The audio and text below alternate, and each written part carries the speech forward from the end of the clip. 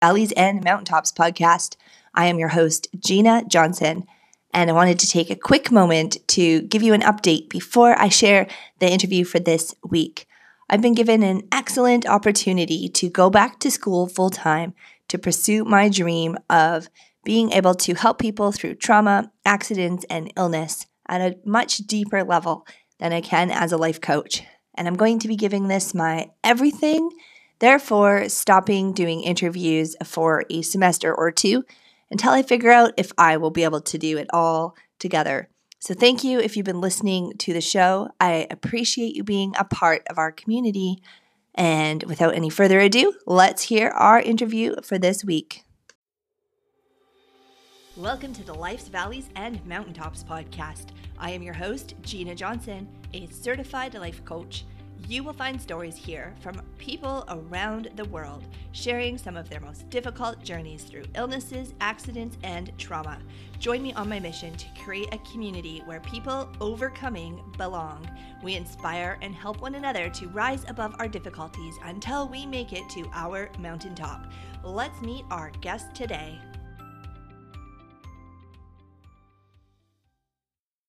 Welcome to the Valleys and Mountaintops podcast. Today, I am speaking with Daniel from Denmark, and despite living with Fanconi anemia and surviving cancer twice, he is remarkably resilient. Daniel started the Life, Death, and Happiness podcast and allows others an opportunity to share their amazing stories of living with chronic and sometimes terminal illnesses. He has a great sense of humor, and he shares his story to inspire others. Welcome to the show, Daniel. Thank you so much, Gina, for having me. It's my pleasure to be here. Well, thank you for being here on a Sunday and taking your time to share with us. Now that I've told everyone just a little bit about you, will you add a little bit to that about what your life is like today? Today, my life is very, very good. I'm married to my beautiful wife, and I got a son who's 14-month-old tomorrow on Monday. So, in general, I have a good life. I have a good job. I have my dog. I have my house. And, the thing most of us strive to get in life. So, in general, I'm all happy and feeling good.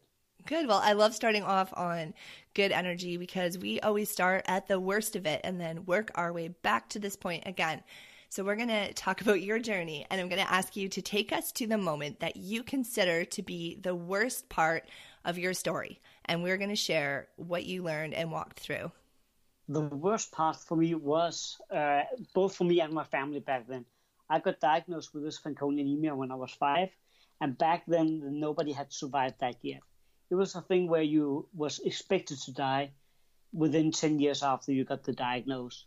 Mm-hmm. But I was so lucky that back then, not call it lucky, I'm not sure that is the right word, but I went through a hard time and my blood count was dropping way below where they're supposed to be.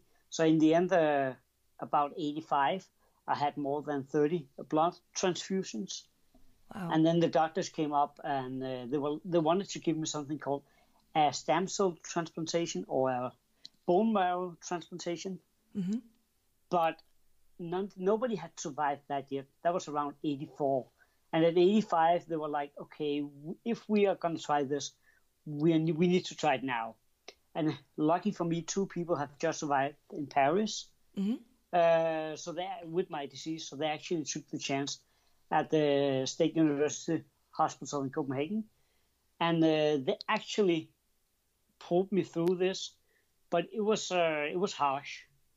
You getting what you call chemotherapy and radiation, all these kind of things, just as if you had cancer. Okay. I mean, they try to kill all these cells that has to do with your blood in your body. So you're kind of rebooting the whole body. So I got the bone marrow from my older brother, Michael. Mm-hmm. And these 1.5 months where I was in was some of the worst I've ever tried. Not just because it was harsh as a kid to understand that I'm going into something that will probably kill me. At least there's a good chance of it. Mm-hmm. But, when you're raised like this and when you know that you're having a disease like this, it's not a choice. It's a choice you make. I could have said no, and my parents could have said, we won't do it. But, in reality, if you know you might have 2 to 3 years to live if you don't do it, I mean, it's not much of a choice, actually. Mm-hmm. You take the chance. And I was very, very sick for 1.5 months. And so bad, actually, that one night my mom was staying at the hospital with me all the time. And one night, I can't remember if it was day or night because I was unconscious most of the time within those days. But they called in my family because they didn't think I would make it through the night. So they were all there to sit there and just hope for the best. Mm-hmm. So even though I wasn't conscious, the thought of that afterwards also had a big impact on my life. Being that close and still going, pulling through, getting out on the other side. I'm not healed for Fanconi anemia, but I was healed for the bone marrow failure I was in the middle of. So for me, that was a very positive thing, but also a very life-changing thing. So to me, that was probably the worst part, back then at least. Wow, that makes me feel so emotional just picturing that, like how scary that must be being a child, and then how scary that would be just being a mom too, watching your kids go through that and not being able to do anything to make it better. Oh yeah, I didn't get that part. I understood when my parents told me it was hard, but I don't think I was able to actually understand what that meant before I got my own kid about a year ago. I mean, how it must to be a parent and see your child going through something like that. I don't think you can ever imagine exactly how that is before you actually become a parent yourself. So, yeah, absolutely. Being a parent is so powerful. Mm-hmm. Agree. So, definitely. Now, when I did your intro, I said you had survived cancer twice. Did you actually have cancer, or is that what you were referring to as what you went through just now? No, I've had one normal, big cancer since then, and then a small skin cancer. It is cancer, but when you're dealing with a terminal disease like this, skin cancer is kind of like, nah, not a big deal. No, but it depends on what you compare to. I've met people before I ever had a cancer who told me about skin cancer. Like, oh, that's pretty serious. I mean, it's cancer. But now that I had it and I know they could just cut out a piece of my skin and I was good to go the day after, I mean, then it doesn't seem that big of a deal. Mm-hmm. At least when they discover it in time. And then the quote-unquote real cancer I had, well, it sounds so stupid when I say it like this, but the big or the real cancer I had was in my tongue. And that was at the fall of 2014.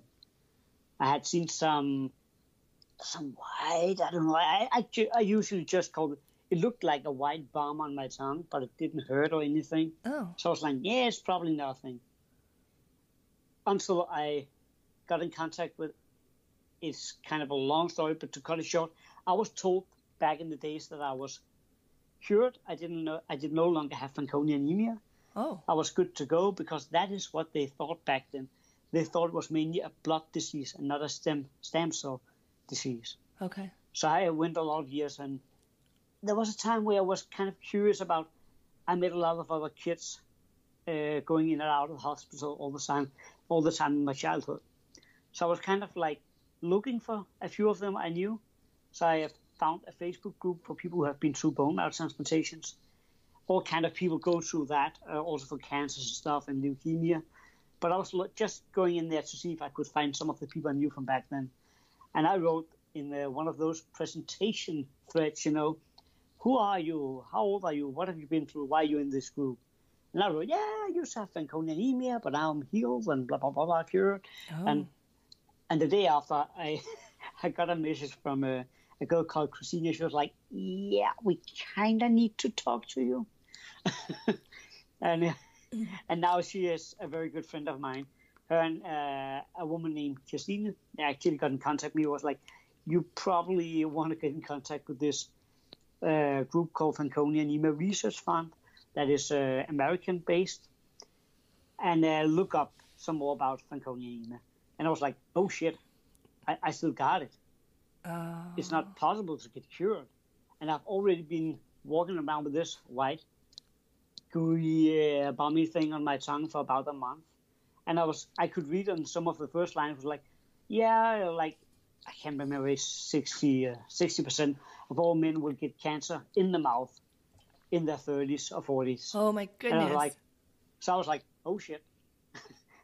I better go see the doctor. I mean, my wife, she's smarter than me. She had told me for like a month, being like, just go to the doctor and have let them have a look at it. Mm-hmm. And I was like, in the beginning, I was like, yeah, it doesn't hurt. It doesn't matter. It will go away. After that, I was like, yeah, okay, I'm going to go there right now. So they took this sample to figure out if it was cancer, a biopsy. But it came back negative. And they was like, nope, no cancer. And I was like, but this looks like some of the pictures I've seen. So I want to get this thing removed. Yeah. And I was told by my head and neck cancer doctor, the local expert, that it was not necessary because they have already made the biopsy. So we had a long, let's call it a friendly discussion. He thought I was wasting his time and the hospital's time. But I was like, no, I need to get this thing removed, no matter what. And I did. And it took a couple of months because they didn't see it as anything major. But then I came in, they removed it, and I was out of the hospital again. They removed some of it. And I was in and out of the hospital in like 6 hours. Got home, waited 14 days, and I was going to a meeting just to get the, I thought it was just like, yeah, everything looked fine, go home. Yeah. So I went into that, and I was kind of running late because I'm a big nerd. So a new game came out that day, and I had to go get that game because I needed it at launch, of course. And that was more important than actually going to this appointment. But I came at the right time, and I came in. I was a bit stressed. I was like, kind of annoyed that I had to be there for this. And then there were like 3 or 4 people walking with me into the room where I was supposed to talk to the doctor. Oh. And one of them was like having this brochure in her hand. And I was like, okay, what's going on here? And I just looked at that brochure, and it said Alive with Cancer. Oh, boy. And they hadn't even spoken up. I was like, oh, shit. What is this? So that was very, very weird, life-changing moment too. Mm-hmm. It was such an almost out-of-body experience sitting there. They start talking about cancer, and then all your thoughts start running wild about, okay, what is this? And back in 2007, I lost my own mom to cancer, and from they discovered she actually had something wrong until we were at her funeral, it was 3 or 4 months. So, the thoughts immediately start running in my head. It was like, oh shit, am I close to the end now? What am I going to do? What am I going to, all these thoughts that's just popping up in your head like that. So I came out from there, and they were like, okay, you will get transferred to another hospital. And that suited me fine because that was the same hospital who did the bone marrow transplantation with me back in the days. So I felt more comfortable going to that hospital. But I ended up going through 2 more surgeries before I actually got rid of the cancer. The bad thing, not the only bad thing, but one of the worst things about having Fanconi anemia is you are not really suitable for getting chemotherapy. Oh. It's kind of, in fact, it can kill us. It doesn't have to, but it's not good for us in any way. And if you have had radiation once, you cannot get that again at the same location. Mm-hmm. And it was a full body radiation back then. Oh, so you were in a bad place. Yeah, so they needed to be able to remove this surgically. So that was pretty important that they got to do that. So, it's a kind of a strange process knowing all of this and going into it. But while I was at it, I actually felt I was pretty much in control most of the time. I think my reaction didn't come to before after the 2 surgeries. Right. I had one small meltdown halfway through. Mm-hmm. And that was like, we had 14 days from the first surgery until I was going to get the result, had to remove all the cancer. How did it look? And my wife invited me to London in the UK for a few days just to get our mind off of things. Mm-hmm. And we were sitting in this room there, and then I broke down. I can't remember in my grown life I've cried like that before.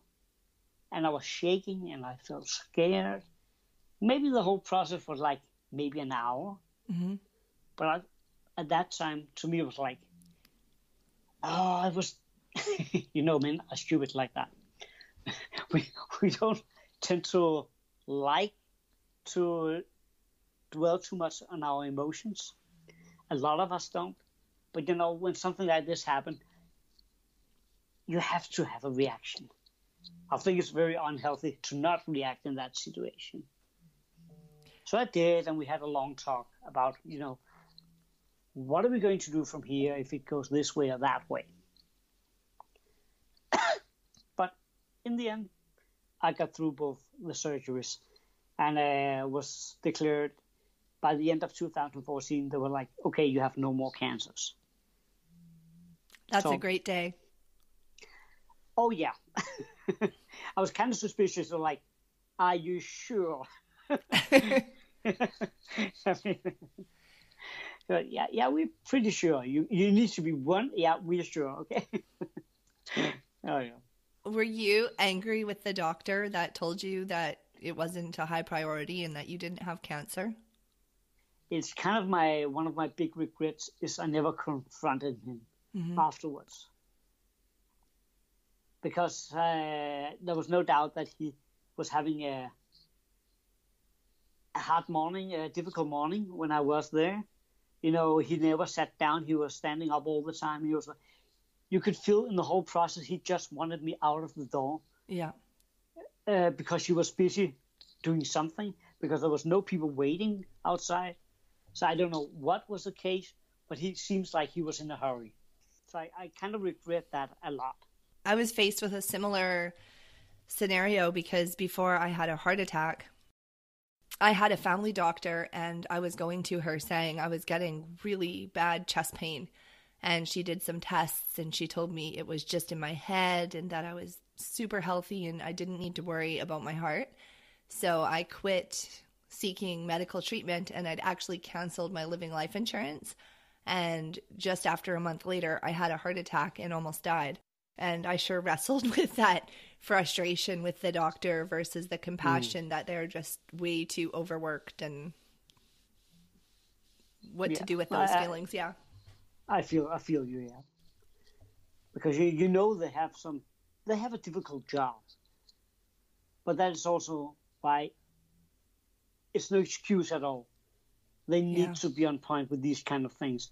And they need to have that, I don't know what you call it. I mean, they cannot afford to not be thoroughly with everything they do. Mm-hmm. Yeah, but I like that you brought up the point about men versus women with emotion, because I find a lot of the women that I've interviewed, they cry every day, like no problem, in front of the doctor, in front of their friends. Whereas you're right, a lot of men, it's a lot more difficult to allow yourself to get to that point, but it's so important. Oh yeah, you have to do it, because I mean we're not made of stone. Even though some of us maybe be like, yeah, I'm pretty tough, I can deal with everything and blah blah, all that stuff that comes with being raised as a man. But in reality, we got emotions like everybody else, and I don't think it's healthy to just look the other way all the time and just suppress them. I don't think that will help anybody in the long run. No. Now, normally I ask people to share a turnaround point they experienced, but your experience started at such a young age and you've been through so many things. Do you think you actually have a concrete turnaround point, or do you think there was many things that... I don't think I have one, but maybe it wasn't like one situation, but there's been a conscious choice after I came to know that, okay, this is the fact that I'd had the mouth cancer once. I know that with Fanconi anemia, we have almost 700 times as much possibility to get cancer as other people. And, you know, even though if you didn't have FA or anything, you shouldn't smoke, you shouldn't drink, blah, blah, all of this. Yeah. And to me, I just, from that day on, when I knew I had the cancer in the mouth and I read up on it, I was like, okay, no more alcohol for me the rest of my life. Now I need to take responsibility of my own life. So for me, that I've been more like just flowing with the wind, doing whatever I felt like. But I've been on point with all my appointments with the doctors ever since. I don't take no for an answer. I got a new hematologist last year because I wasn't satisfied with the old one I had. To me, it's so important to take charge, kind of being my own doctor, because we don't have any experts in Denmark. I mean, they maybe have like 2 experts in Germany, a few in Holland, a few in Spain, in Brazil, and the US, but that's pretty much it. I mean, we're talking about less than 50 people, doctors worldwide, who really knows what they're talking about here. So I cannot afford, when I go to a normal doctor who has never heard about this disease before, to just go in and think that they know what to do. I had to educate them, and to educate them, I have to know as much as I can myself. So for me, that was a turning point. I realized that I need to, you know, take charge. If that makes sense. Yeah, that's so powerful. And I bet you that changed your life in other areas as well. Oh, yeah, definitely. Because when you start taking charge of parts of your life, it has a tendency to also include the parts of your life that have nothing to do with the disease at all. Does anything stand out that you'd like to share? Did you see anything else improve in your life? My quality of life has improved tremendously. I mean, I think I've been pretty good at doing what I wanted to do. But after that, I mean, when I got the cancer, even though I survived, I was told that if you get 5 more years right now, you should take that bet immediately. So I was like, shit, if that's right, I need to do what I want to do with my life. So I started to, first of all, one of the first things I did was to ask my girlfriend at that time if she wanted to marry me. And 1.5 years later, we had our wedding, and it was beautiful, and we had a lot of our friends and family and the people we love around us. To me, that was like, it's so easy to say we do this next year or in 2 years from now. But suddenly I wasn't sure I had that luxury. So I've been doing a lot of the things. I've kind of changed my way of viewing the world. So if I want to do something, I don't plan 2 years ahead. I try to do it within the next 3 to 6 months, if possible at all. Because that's, to me, is more realistic.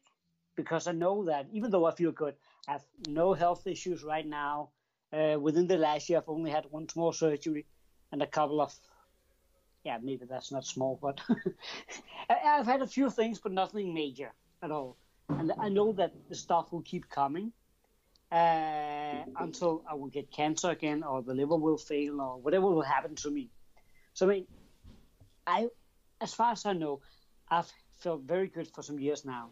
And I don't have anything, like, I'm not afraid of getting cancer right now, but I know it will show up. So it's important for me to do what I like now, to show the people that I care for that I care for them. And in the first couple of years after I got cancer, I was kind of scared to get into, working on bigger projects. Because It was like, what if I can't finish them? And now I've turned that around. I was like, if I don't finish, I don't finish. It doesn't matter. Because if I have that thought of the way of thinking, I will never get to do anything. And maybe, I don't know, maybe I'll live 5 more years, 10 more years. And I'd rather want to fill those years out with good experiences than just sitting back and be like, okay, I better not start on anything big. So I've been doing all kind of stuff. I used to work up with gaming, and after I got cancer, and after that, I actually managed to find myself a freelance job within game writing, game journalism. And I did that. So all of a sudden, some of the things I've been wanting all my life, traveling to big conferences around the world, getting paid for that, doing interview game developer and all that. Suddenly I was doing that. I've met most of my idols within that world just because I actually took charge. I decided that I want to get these experiences. So to me, it has been such a positive journey afterwards. Even though it was something negative or something nobody wants to experience, that actually kickstarted it. But it actually made me change so many things for the better. Thanks so much for sharing this. One thing that popped out I wanted to ask you is do you know how you keep your mindset so positive being faced with the possibility or probability of some of these things happening to you? It's a choice. Mm-hmm. I think it's a very conscious choice. I've decided that my life is good. When I look at my life, I have so many people around me who loves me and I love them. I have so many positive things that I can dive into. I mean, but on the other hand, if I picked a different mindset, I would be like, oh, but I feel bad for me because this or that might happen. But no, I can't explain it otherwise. And it's a conscious choice to actually appreciate and thinking about appreciating the things I have in life. That's a good thing to share because that means that anybody listening that wants to get there is able to. It's not like magic or a special gift that you've been given. It's something that everybody can do. I talked to a friend of mine about a week ago, and we were talking about that when people have come up to me and be like, oh, you're so strong. I'm so impressed you keep fighting and all that. And I'm like, yeah, don't be impressed by that. Because, but it's not, I don't feel like I have a choice. I can either give up or I can fight. Mm-hmm. And giving up on life is never an answer. At least not in my world. Not when I have these many people depending on me and all the things, the hopes and dreams. It's just not a possibility. So, I mean, if somebody stepped on your toes or slapped you one, would you just bow your head and walk away? Or would you try to stop it somehow? I mean, you cannot just let life... I mean, you cannot decide what will happen to you in life. You can't. Stuff will happen. But you can very much decide how you want to handle it. Mm-hmm. That is a great attitude. And I'm so sad to see our time is coming to an end. I just have a couple more questions if we could take just a little bit closer look at your life. Yeah, of course. Anything specific? Yes, I would love if you could share with us if there has been any inspiring podcasts or books that have helped you through some of these hard times. There's been some, but mostly actually, I know it's kind of cliche to say The Secret and all that. I mean, everybody has read the book and heard all these things.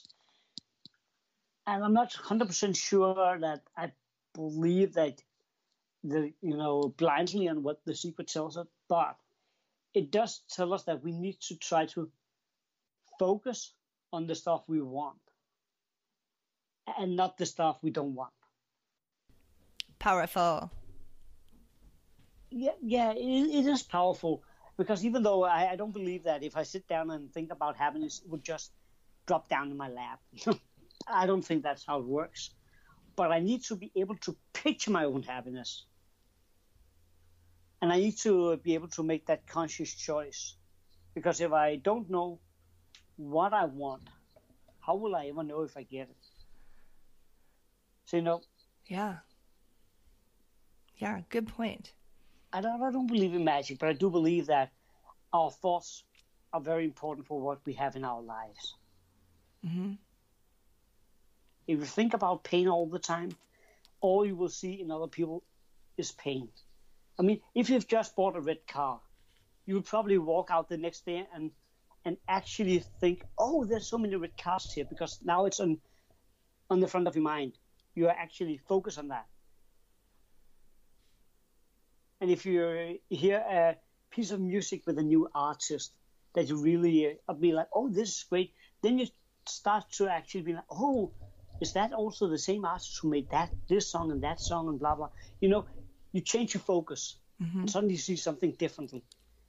And to me, there's no difference between a piece of music or the color of a car or whatever, and choosing positivity or negativity.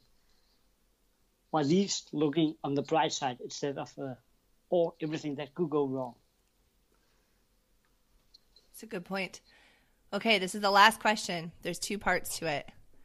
Mm-hmm. For anyone listening that wants to find out more about your work or your story, let everyone know where they can find you, and then share with us what is good in your life right now. What are you working on that you want to share with the world? You can always find me on Twitter, where I'm very, very active. It's a very big mix of private stuff, gaming stuff, about my podcast and all. But it's just a good mix of everything I do in my life. That is just hashtag Daniel Kold, DanielKold. On Twitter, it's just my name. And the one thing that I'm really proud of is the podcast you mentioned in the beginning, Life, Death, and Happiness. You can find it on all major podcast platforms out there. And I'm proud of that because it gives people with terminal diseases the chance to tell their stories. And to me, it's important to do that, but also important to do it with a lot of humor in it. Because I don't feel like I'm devastated. I feel I'm having a great life and a good life. And I want people to be able to feel that no matter what happens in your life, you can always find something positive within it. And that is also why I talk to these people, to hear both what they've been through, but also hear how they actually manage to deal with these things. And I learned so much from every time I talk to someone new. I learned so much about life, and it makes me appreciate life a lot more. So I hopefully people will also have that same feeling when they listen to it. So I'm proud of that work. Welcome back. I was so inspired with Daniel's story and how he's able to keep such a positive mindset. And that positive mindset is a choice that everybody can have. And I was inspired. I hope that you were inspired, or there was something that you could take away from this to use with your own life. If there is, you guys, please take a minute and reach out to Daniel either on Twitter or through his website and just let him know, or any of our guests that you hear, because it's always nice to hear if you have made a difference in someone's life. And again, this is the last interview for quite some time. If you're listening and you find these interviews helpful, please just send me a quick email, info@ginajohnson.ca, and let me know, and I'll consider starting another season after I've done a few semesters of school. So thanks for being a part of the community. I appreciate each and every one of you, and I wish you a happy and prosperous new year.